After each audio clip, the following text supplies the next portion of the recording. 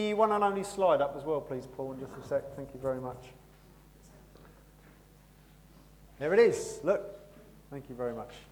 We're starting a new season today, new series of 8 sermons running through January and February. We've called it Horizons. The reason we've called it that is about looking ahead, as much as we've already been doing this morning during our time of praise, haven't we? Looking ahead to the horizon, what is God calling us to as Beacon Church, as a church, not just for 2019, but beyond as well, just to lift our eyes to the horizon. What is God calling us to? What do we need to be pressing towards? Now, you might have noticed our new banners. Oh no! Sorted out by our wonderful Ollie Mills at his big factory, Ollie Wonka and his printer factory. He's made some amazing banners for us on our current vision of family growth and invitation, which we shared with you before. We want to spend 8 weeks reminding ourselves of why it's our vision and what God's calling us to as a family. We're going to look at family, what it really means to be family. I'm going to start that today and then over the following 2 Sundays as well. Then we're going to spend 2 weeks looking at growth, about discipleship. What does it mean to encourage each other to grow? What does that even look like? And then we'll spend 3 weeks in February looking at the word invitation. What does it mean to be witnesses? What does evangelism mean? What are we all called to do as individuals and together as a church? What do family, growth and invitation really mean? We're going to press deeper into that. Today I'm going to just start just with a basic overview of the word family, looking at the truth of that and how that expands into the other 2 words, growth and invitation as well. But also then, before we carry on into those words, we're going to spend 2 more Sundays just digging deep, drilling deep, mining for nuggets in what family really looks like, the practicalities of what that looks like amongst us as community. How do we put that into practice? And today, just an overview of the word family. Let's just talk about it as a subject. Family has been at the core of humanity ever since the beginning, hasn't it? Ever since the dawn of time. Family is about the now, but also about successive generations, about having children and more families to continue as well. Otherwise, we would not be here. The human race would have died out a long time ago. There are children in order to have successive generations for family to continue. You can't have successive generations without biological parents, for example. But you can't also have children growing up to be well-rounded adults unless, in order to continue the legacy, unless you've got at least one parent who is providing, who is nurturing, caring, guiding, protecting, championing, disciplining, and so on. So those children then grow up into the best adults that they can be. You need people to parent them, don't you? And so family, in all its different human forms, whether it's nuclear families, single-parent families, extended families, step families, blended families, etc., foster families, adoptive families. Family is the basis of humanity being able to continue and to flourish. Do I need to step back a bit? I'm getting a bit of feedback here. Let me come back here. We need family to be done well. We need parents to parent well in order for family to flourish. There is strength in one generation raising the next generation as a community effort. But like I've already mentioned, it's not just about the kids, it's not just about the future, it's about the now, caring for each other. Now, there are childless families, there are also kind of communal living families where people who've got together, maybe they're close friends or specifically they've joined a community, where they become family in function, don't they? And in how there's unconditional love and how they bring service to one another and care for one another. As family, they become family. That's what it is. So family ultimately, if you want a definition of what family ultimately is a group of people who live with, who love, who serve, and who look out for one another. Family is a group of people who live with, love, serve, and look out for one another. That's family. Mutual bonding is found in 3 things that I'm going to work through in just a moment. Mutual bonding is found in a shared origin, usually by birth or by biology, but can also be elsewhere. But also through shared values as a result, and a shared purpose as a result of who you are together. And so when it comes to the church, for example, we see that church is not the bricks and mortar. Church is not the building. Church is the very community, the body of people who God has brought together by spiritual rebirth. We share an origin. And as we see in a moment, God's family is exactly what I've just described in the definition of family as well, because we're a group of people whose bond is found in a shared origin, but as a result, we end up with shared values and a shared purpose. So let's just look at the first one. Look at shared DNA, and then we'll look at the other two a little bit more briefly. Do you want to turn to John chapter 1?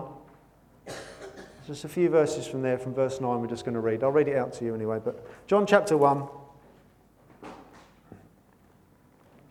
This is Jesus' best friend, and he's introducing this amazing passage about Jesus coming into the world. He's God, and he's coming into the world to rescue us. And from verse 9, he describes it like this: the true light, talking about Jesus, which enlightens everyone, was coming into the world. He was in the world, and the world was made through him, yet the world did not know him. He came to his own, and his own people did not receive him. But all who did receive him, who believed in his name. Now, if any of you in this room, if this is you, if you have received Jesus and believed in him for who he is, listen to what he's done for you. He gave you the right to become children of God. All who did receive him, who believed in his name, he gave the right to become children of God, who were born not of blood, nor of the will of the flesh, nor of the will of man, but of God. So what John is expressing here is that God himself shone into the dark, in this dark world that we have screwed up. And by stepping into the flesh, by walking amongst us, as he did that, John says that actually the world didn't recognise him for who he was, and that even his own blood relatives, the Jews, they failed to recognise him as their long-awaited Messiah, their great rescuer. But thankfully, the good news is that anyone who has and does acknowledge Jesus to be God himself in the flesh, this amazing thing happens. As a result of that, we get reborn. We become members of his royal family. That's mind-blowing. We become members of Jesus' own royal family. And John explains how. He lists the things that it doesn't happen by, and then describes how it does happen. He says it doesn't happen by being born of blood. What he's saying is, your parents don't make a jot of difference to your standing before God. Who your parents... Do you realise who my father is? Makes no difference. Who your parents, who your human relatives, who your bloodline is, that can't make you right before God. But then he says, but it's not through those who are born of the will. That doesn't happen as well. So you can't save yourself either. How much you read the Bible does not save you. Reading the Bible is a good thing. It's about going deeper in relationship, but it doesn't save you in the first place. How much you read your Bible compared to someone else makes no difference to your salvation. How much you pray doesn't make a difference to your salvation. That's not the bedrock of how you're saved in the first place. How much you listen to Christian music doesn't make a difference to your salvation. Baptism doesn't save you. We were talking about that a few weeks ago, weren't we? Baptism is a demonstration of what's happened on the inside. It doesn't save you. It's representative. Keeping to the rules, being nice, and so on, does not save you. But then he says, not just the will of the flesh, but nor the will of man. Other people can't save you either. It's fascinating. Studies say that we are the average of the 5 people we hang out with most, which is a very good thing to go away and have a little think about who you hang out with. What do I look like, really? But hanging out with the 5 most amazing people on the planet will not give you a leg to stand on before the holy, living God. Makes no difference. Priests can't save you. Saints can't save you. Gurus can't save you. Self-help experts can't save you. Pastors can't save you. Don't rely on me, thankfully. But he does say how we do get saved. We're not saved by blood, not saved by our own will or other people's will. We are saved of God. Without God's help, the Bible says, we are dead to him. What does that really mean? What does that even mean? Picture a cabbage in a field. That cabbage is alive, isn't it? So you cut it, take it home, chop it up, boil it. Until then, it's alive. It's in the ground and it's alive. But it can't play with a ball of string. You just look at it thinking it's a small relative or something. It won't look because it hasn't got eyes.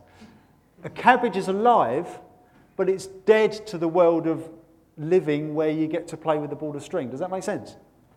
And yet a kitten can play with the ball of string. It's alive to that way of living, that realm of living. But a kitten can't write poetry. It's dead to that realm of living.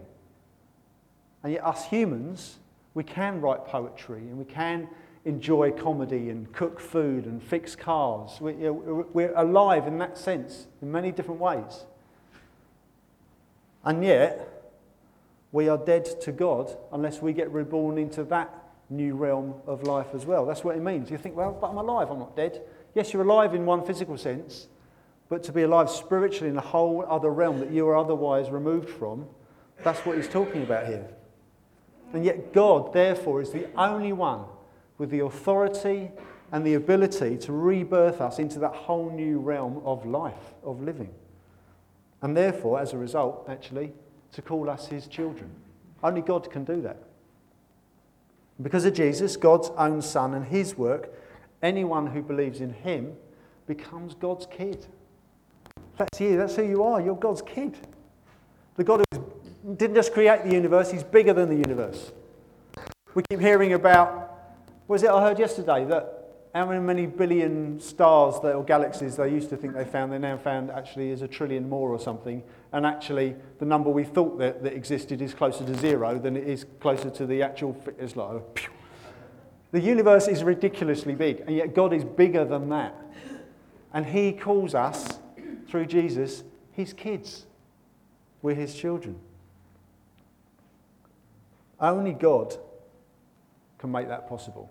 Only God can perform such a cosmic feat. And so, truly transformed followers of Jesus, Christians, we are God's children in truth, not just in picture language.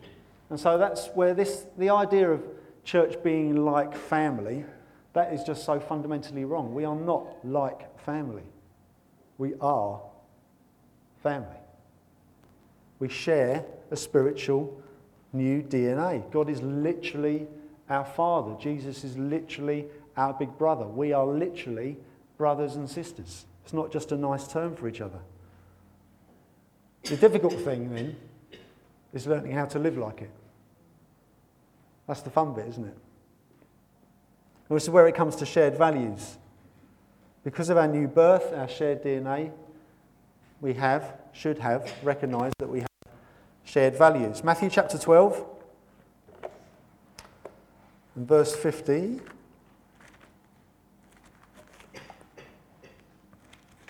Matthew 12, verse 50. Right at the end. Jesus says, "Whoever does the will of my Father in heaven is my brother and sister and mother." This is why we put in here, it's not just being a family of friends, this is a family of Jesus followers, is what we put into our vision statement.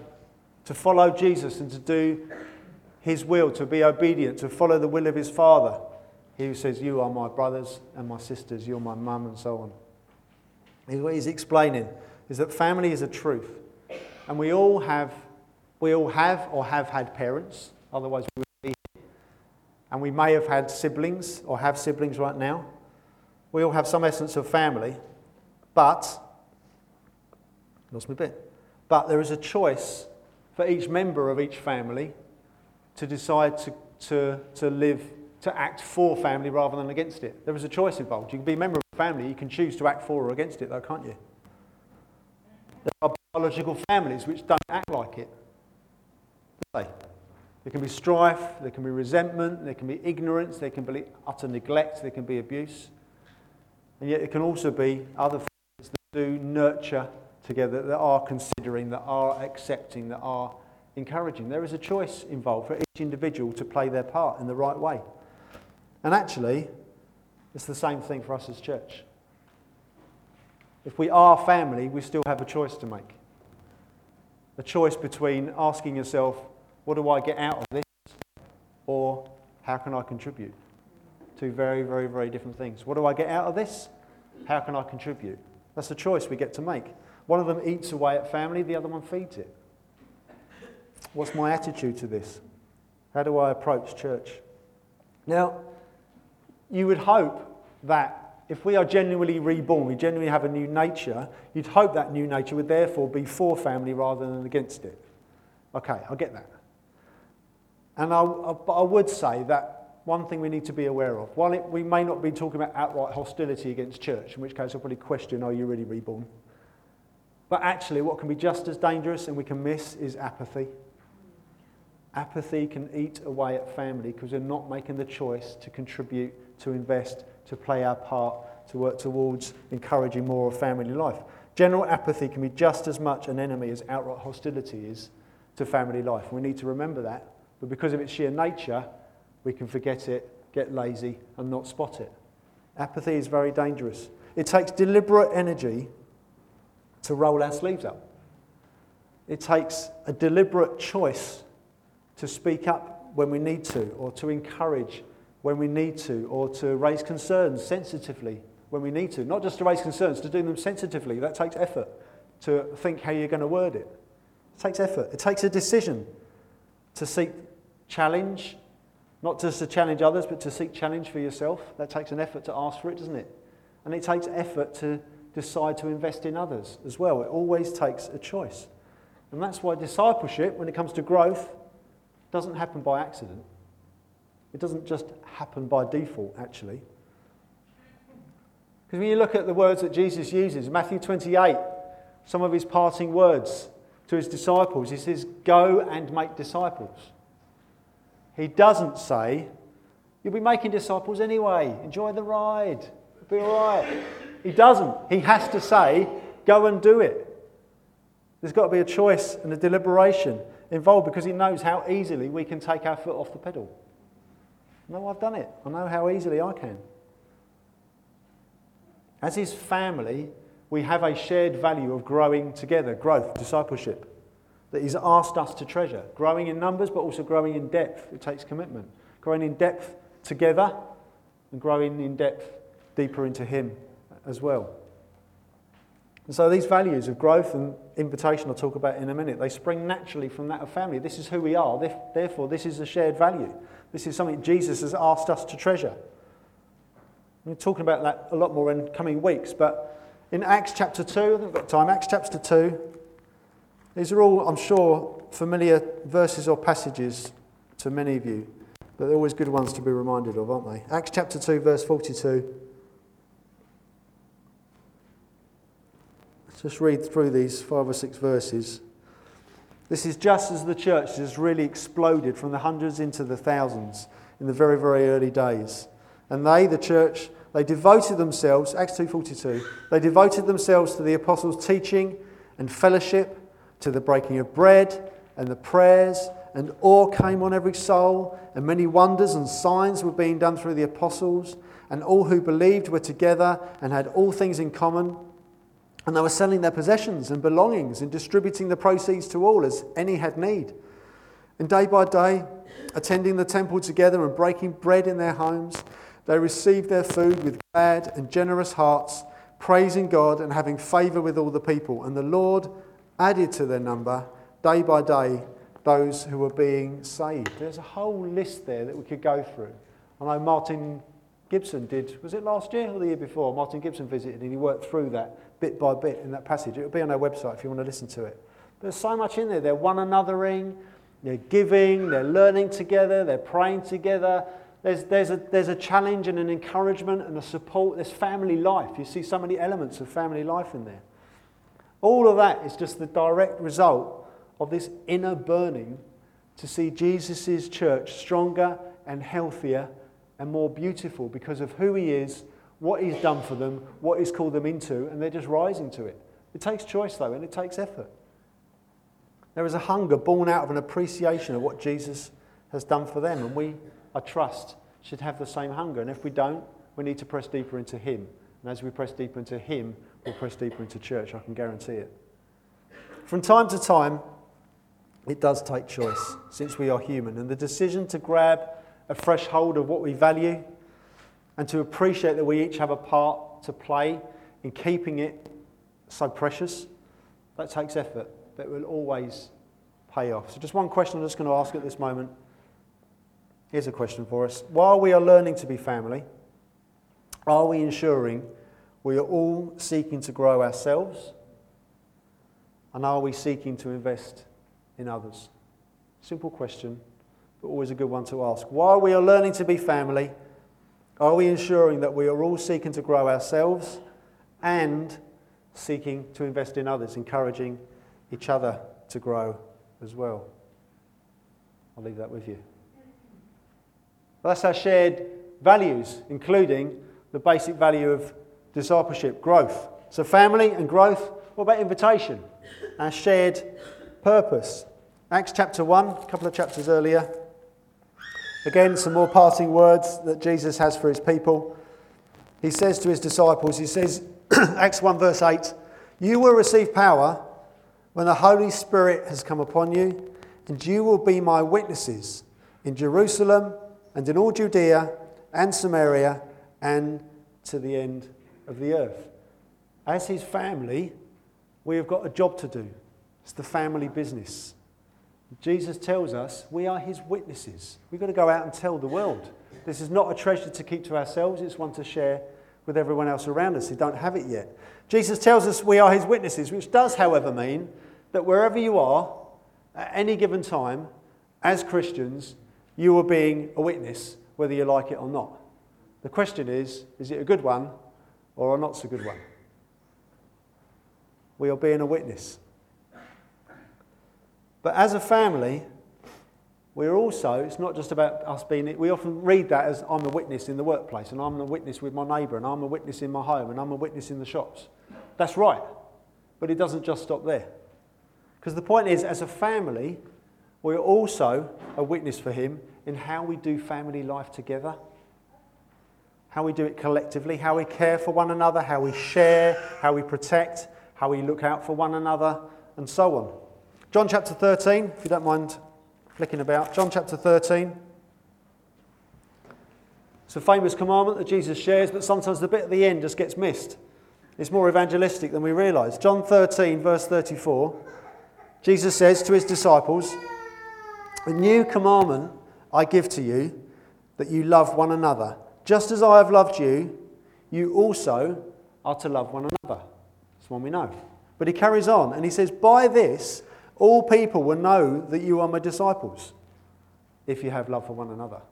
So by doing this, this is a shop window for people to see that you're mine. It's not just for you, it's for others to see as well. Our one anothering as a church family is a witness in and of itself. And I have, just to encourage you, I have heard it mentioned by others about Beacon, about how we one another, and people spot it. I was talking to my neighbour on Saturday night. Where were we? Saturday night? Friday night? Whenever. And I popped out with him into town for a little bit before we came back to the house, and we were just talking about what was going on in church. It's just, he was amazed about the one anothering. And it's a witness, just how we do that.